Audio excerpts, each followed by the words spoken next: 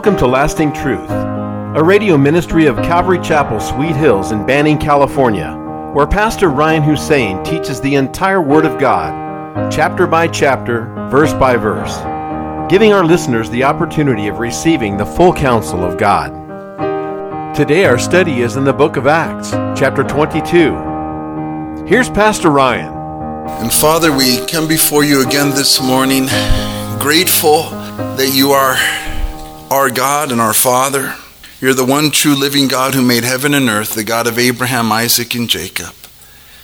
Father, we pray that you would speak to our hearts as we study your word this morning. We ask that you would open up our hearts and give us, Lord, your humility. Remove from us any arrogance, any pride, any selfish ambition. Help us just to be open to what your Holy Spirit wants to say to us this morning. Speak to us. Change us for your glory. May it be all of you and none of me. In Jesus' name we pray, and together we say, amen. Okay, so in our story this morning, as you know, Paul the apostle is in the thick of it. He is at the temple in Jerusalem, and he is in custody of the Romans. God had put it on his heart after his third missionary journey to go to the temple in Jerusalem to preach the gospel to his countrymen. Paul, being a Jew, wanted so desperately for his Jewish brethren to understand that Jesus of Nazareth is their Messiah. And so it was on his heart to preach the gospel there. And on his way to Jerusalem, the Lord was warning them in every town through people, prophesying, saying, trials and chains await you when you get there. But Paul wasn't moved by the threats of what may happen to him. He wasn't going to live in fear because his love for the Lord mattered most. Paul had such a love for Jesus Christ because Christ had saved him from his sins that he was willing to risk everything that he might get the message of the gospel to his countrymen. And so when he arrived, surely that's what happened. They saw him in the temple, and the Jews who had come way down from Ephesus, way down from Asia, they saw Paul and they recognized him and stirred up the crowd and falsely accused Paul of trying to turn the people away from God, and that he was speaking against the temple and of the law. They laid hold of him and they began to beat him, and they would have torn him to pieces had not the Romans stepped in and heard the ruckus and saved Paul. And the commander got a hold of him, and Paul said to the commander as he was all beat down and being held by him, "Permit me to speak to them." He wanted to keep speaking to his countrymen, even though they wanted to beat him to death. The commander gave him permission, and Paul began to preach to them his testimony. He told them that he was a Jew just like them, zealous for God just like them, and that he persecuted those who were of the way. He persecuted Christians, and that he even received letters from the high priest to go far to arrest them and drag them back to Jerusalem to punish them. And the people were silent and they were attentive to what Paul was saying until he told them how Jesus saved them, first of all, saved him from being zealous for God in a wrong way, from Christ meeting him on that road to Damascus. And he told them how Jesus changed his life from that day forth, that Jesus was the Son of God, and that from that moment on he would serve the Lord. And he was blind and then received his sight 3 days later. And he thought God would use him with the Jews, so he went to Jerusalem. And while he was in the temple, the Lord appeared to him in a trance and told him to go get out of there, that he would use him to go preach to the Gentiles. And they were silent and attentive until this point. And that's when they heard the Gentiles, they weren't ready for that. They were stuck in their religious ways. They felt that salvation came through the keeping of the traditions of the fathers and the law. But no religiosity, no traditions, no religious rituals can save a person. Only faith in Jesus Christ. Amen. Once they heard this, they began to cry out, "Away with such a fellow from the earth. He's not fit to live." And so the commander grabbed him again because they were going to tear him to pieces. And the commander decided that he would have Paul scourged, examined under being whipped the same way our Lord was scourged with the cat of nine tails, to find out why the Jews were so upset with Paul. I'm going to find out why they're upset with you by beating you up.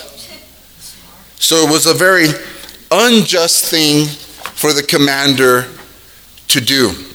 And Paul, before they scourged him, told the centurion, "Is it lawful for you to scourge a Roman citizen and to bind him who's uncondemned?" And the centurion right away told the commander, "Be careful what you do with this fellow, for he is a Roman." And immediately the Roman commander feared for his own life, because it was illegal in the Roman Empire for a Roman citizen to be bound and scourged that was uncondemned. And so he feared immediately. And that's where we're at in our story. We have a commander who's afraid for his own life, hoping that this does not get back to Rome. Verse 30 of the previous chapter says, "The next day, because he wanted to know for certain why he was accused by the Jews, he released him from his bonds and commanded the chief priests and all their council to appear, and brought Paul down and set him before them." So you see here the commander is acting rationally, really for the first time, and justly for the first time. But it was the fear of his own life that he's behaving finally in a just way. If I don't deal with Paul, who's a Roman citizen, justly, it may come back to me. So how do we figure out why they're upset with him? Let's bring them all together and just ask them why they're upset with him. And that's what he's doing. He's bringing the Sanhedrin, commanding the high priest and the Sanhedrin, which was the religious Jewish rulers, and set Paul before them. Prior to the commander knowing that Paul was a Roman citizen, he acted unjustly. Amen? We all can agree with that. And that is a picture of, the ultimate picture of partiality. It's to judge somebody on the basis of their place in society, on the basis of their appearance. And he had no problem unjustly scourging a stranger. But as soon as he found out he was a Roman, he treated him differently. And that's partiality. And I know we've been hitting on this the past few weeks, because throughout this, we see an unjust trial. Our Lord and Savior, Jesus Christ, was tried in an unjust trial as well. And we're about to see that before the Sanhedrin, again, the Sanhedrin, the religious rulers, are going to act unjustly towards Paul again. And so if we see these lessons time and again, then we had better as a church, heed what God is trying to say to our hearts. That we live in a time and in an age where we have to discern what is just and what is unjust, because as we are in the last days and the Lord is tarrying and he can come back at any moment, but we're going to see more and more injustice. And that's what the Lord said. He said, because of the lack of justice, the hearts of men will grow cold in the last days. And we're living at a time where, it's mob justice, it's media justice, it's political justice, and a lot of it is unjust. And we live in a world where everyone is moved by emotion rather than fact. And as Christians, we are not of this world. In fact, we are told to walk circumspectly, not as fools, but wise, redeeming the time. Like knowing what time it is, as the kids say. You know what time it is? Do you know the times we're living in? It's a very corrupt and unjust world. We need to have discernment. We are encouraged in Scripture to walk wisely with those who are on the outside, meaning outside of the faith. Those who don't know Jesus, those who don't walk with Jesus, can't understand the true justice of the Lord. So we need to be careful. We need to have right judgment. We're going to see the Sanhedrin treat Paul unjustly here. We saw the Romans treat him unjustly. And our country is based on a Judeo-Christian foundation. So we get our way of laws from Scripture, from the Old Testament, from various places. I have been blessed to go to the Capitol, the U.S. Capitol, and I've been in the House chamber, and I've also been in the Senate chamber. But in the House chamber, it's beautiful to Christians because there you see 23 marble relief portraits over the gallery doors of people throughout history who have contributed to establishing the principles that underlie the American law. And out of all of the various portraits, it's a side view of them. But from where the Speaker of the House stands, where the President stands, where the Vice President stands, there's one portrait in front of them that they see face to face, and it's not a side one, and it's Moses. So as a Christian, you're just like, oh my goodness, how we have strayed. We need to ask God for help, guys, to discern and to judge rightly. Not by emotions, not by feelings, not by what the masses are saying or the media or politicians, but what does God say? God says so much about judging correctly, and I've hit on this, but may I say it again? There's always two sides to every story, amen? That's biblical. Bible says that the first one to plead their case seems right until his neighbor comes and examines them. Oh man, I thought, no, there's two sides to every story. Doesn't God say, do not judge the poor differently than the rich? Doesn't he say that? He says so much. Don't show partiality in judgment, the Lord says. Do not judge everybody the same. He says in Scripture, that the parents are not liable for the sins of the children, and that the children are not liable for the sins of the parents. Each person should carry their own guilt for their own sins. In other words, you don't judge everyone by a few bad apples. These are biblical principles. In America, we're supposed to be innocent until proven guilty. That's a Judeo-Christian law. Even in Rome, you're innocent until proven guilty. The law says let everything be established by 2 or 3 witnesses. But it ain't happening for Paul. Because Paul is of God, and all the people we're reading about are not. They're in the world. Amen? In Psalm 82, if you can write it down, it says this concerning the Lord and justice. In Psalm 82, verses 1 through 5, it says, God stands in the congregation of the mighty. He judges among the gods. How long will you judge unjustly and show partiality to the wicked? And when it says that he judges amongst the gods, that's a lowercase g, and it speaks of judges, like judges in our world, in our society. It says that he, God, judges among the gods. He judges the judges and says to them, how long will you judge unjustly and show partiality to the wicked? Defend the poor and the fatherless. Do justice to the afflicted and needy. Deliver the poor and needy. Free them from the hand of the wicked. They do not know, nor do they understand. They walk about in darkness. All the foundations of the earth are unstable. God is very observant of how judges judge. You can send this message to the Supreme Court. Proverbs 28 verse 5 says, evil men do not understand justice, but those who seek the Lord understand all. If we want to discern what's right or what's wrong in society, let us seek the Lord.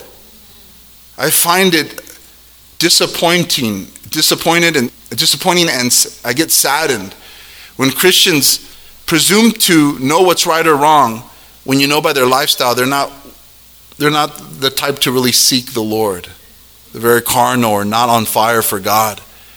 And they begin to judge things just like the world. There's no difference between them and the world in their judgment. We need to be on fire for the Lord. We need to seek the Lord because we can be deceived so easily. Satan is so subtle, and he uses emotion and feelings, and he uses the crowds, he uses music, he uses movies, he uses commercials, he uses everything to get at your emotions and minds. So we need to seek the Lord so that we can understand all. And we need to teach our children what it means to judge rightly as children. What is in these verses that I shared with you, and what God says, we need to teach these to our children so that they can judge rightly before the Lord. We need to teach our children what is the right way to judge. We need to teach our children to stand for justice. We need to teach our children to stand up to bullies, right? Bullying isn't cool. That's an unjust thing. But to use everything that our kids are experiencing to share with them what is right and what is wrong before God, what is equitable, what is legit, what is the right thing to do. Why don't we steal? Why don't we condemn? Why do we love? Why do we forgive? Why are we merciful? Why we don't put up with sin? Why we don't put up with injustice in our home? We need to teach our children because God is watching the judges. Well, I'm not a judge, you might say. Well, if you're a mom and dad, you're a judge. I'll tell you that much. You're a judge. You're holding court, and your kids are the subjects. And we as parents have to make sure that our kids respect the law in our home, respect our parents, or respect us, right? Let your yes be yes and your no mean no. Parents who don't, correct their kids and discipline their kids, the Bible says you don't love them. We must teach our kids, man, if you're disrespectful to mom, the law's going to smack you in the behind quick. That's the just thing to do. But there are many unjust parents who don't discipline their kids. That's injustice that God is watching. And I believe our prayers are hindered. I grew up in a home where there was not justice. And maybe in my midlife age, I have very little patience for injustice within a home. I think it's fitting for me as a pastor to not be able to bear too much when I hear about injustices within a home because I was raised in a home that had no justice. When you're unloved for no reason, because of sin, for no reason. I was abused by a stepfather that my mother never stopped, never helped me, never got me out of there because her concern was for herself. That is an unjust home. God bless her. May she come to know Jesus Christ. So God saves me and puts me in this position where I get to counsel families. Hey, make sure that your home, there's justice there.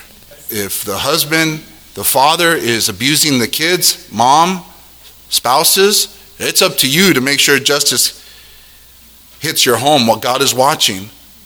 Yeah, but I have nowhere else to go. Oh, yes, you do. You're a follower of Christ. He will find a place for you to go. But you must leave if he does not repent for abusing the kids. Justice in our homes. Or vice versa, the mom's abusing the kids. And the husband's not checking that. It's the same thing. God watches how we judge. Amen? In Proverbs 31, verse 8, it says, "Open your mouth for the speechless in the cause of all who are appointed to die." What is God saying in that proverb? Open your mouth for the little one who can't speak for themselves, who's being abused, for anyone who is marginalized and being abused. Speak for them. Say something, the Lord would say. Speak up and stop it. In Proverbs 24, verse 11 through 12, it says, "Deliver those who are drawn toward death, and hold back those stumbling to the slaughter. If you say, surely we did not know this, does not he, God, right? He who weighs the heart consider it? He who keeps your soul, does he not know it? And will he not render to each man according to his deeds?" I mean, what does that say? Oh, God, I didn't know there was injustice going on in my home. And the Lord would say, he who weighs the hearts, does he not see what you're doing? Man, our prayers will be hindered if we let injustice in our home. Our homes are a home of peace. Our home is a church of Jesus Christ. It's a mini church. For those who have non-believing spouses and they want to live with you in peace and they're not party animals and not corrupting the kids, stay with them, Bible says. But if they're going to corrupt the kids, corrupt the house, the Bible gives way for separation. For we have not been called to bondage, but to peace. He didn't save me to live in a home that there's no peace in. My goodness. He died to give me peace. I'm not going to live in. He hasn't saved you and I to live in a home that's hellish. Amen? That's why I love God. There's justice in him. There's justice in him. All the wrongs that were ever committed to us, he'll right them. It's not for you and I to go and be vengeful. He'll right them. He'll take care of you. He'll take care of me. He puts those who are in solitary in families. The Bible says, when your mother and your father forsake you, then I will be your help. He's a loving God. He's a good God. Then Paul, before the Sanhedrin, looking earnestly at the council, said, Men and brethren, I have lived in all good conscience before God until this day. And the high priest Ananias commanded those who stood by him to strike him in the mouth. Verse 1 is a beautiful verse. We'll start there. He says to them, what a statement it is, that he has lived in all good conscience before God until this day. That's how he starts off his defense. What are the crowds saying about him? The crowds are saying basically that this man is an evil man and he's turning people away from God. But he knows who he is in Christ. And though the crowds might be yelling away with this man, he's not fit to live on the earth. He is able to stand because of Jesus Christ and say, I have lived in all good conscience before God. Isn't that a beautiful, powerful statement of faith?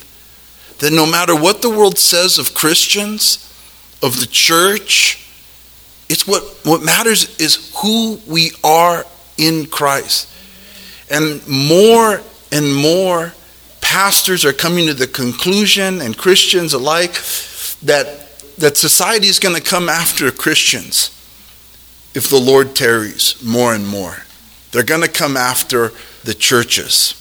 They already have, as you know, but it's going to get worse and worse should the Lord tarry. So we need to know who we are in Christ. We need to know that we can have a good conscience in all things, like Paul said concerning himself, that we too can have a good conscience in all things, because that is what Jesus Christ gives us.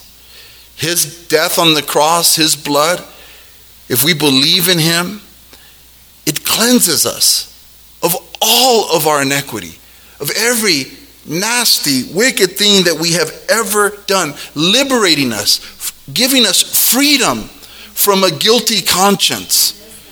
That is the most miraculous thing. Not only are we cleansed, but he cleans the conscience. I know some of us struggle with our consciences. Many Christians do. Because the devil constantly accuses us day and night, the Bible says. And even our hearts. That's why the Bible says that if our hearts condemn us, he is greater than our hearts. But the reality is in his word. And when we feel self-condemned, when we feel condemned by the crowds, when we feel condemned by the devil, we simply go to his word. And what does it say in 1 John chapter 1, verse 9?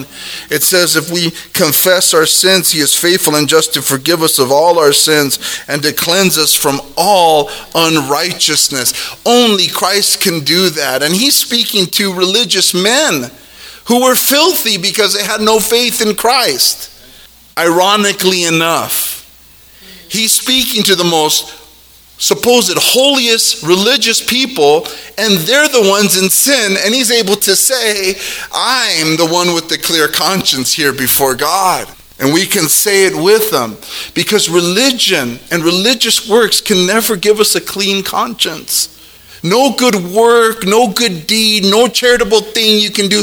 You cannot crawl up and down the aisle before the cross. You cannot give your money away to the poor and gain a clean conscience. It's only the blood of Jesus Christ that can cleanse us from that. Thank you for joining us today at Lasting Truth Radio. If you're in the area, come out and join us for Sunday services at 10 a.m. or Wednesday evenings at 7 p.m. We are located at 3035 West Nicollet Street in Banning. You can also find us on YouTube or Instagram. If you would like to donate to our program, please do so on our website at ccsweethills.org and just hit the online giving tab. We hope you will continue to tune in as we journey through the entire Word of God with the teaching of Pastor Ryan Hussein at Calvary Chapel, Sweet Hills. Cherubim above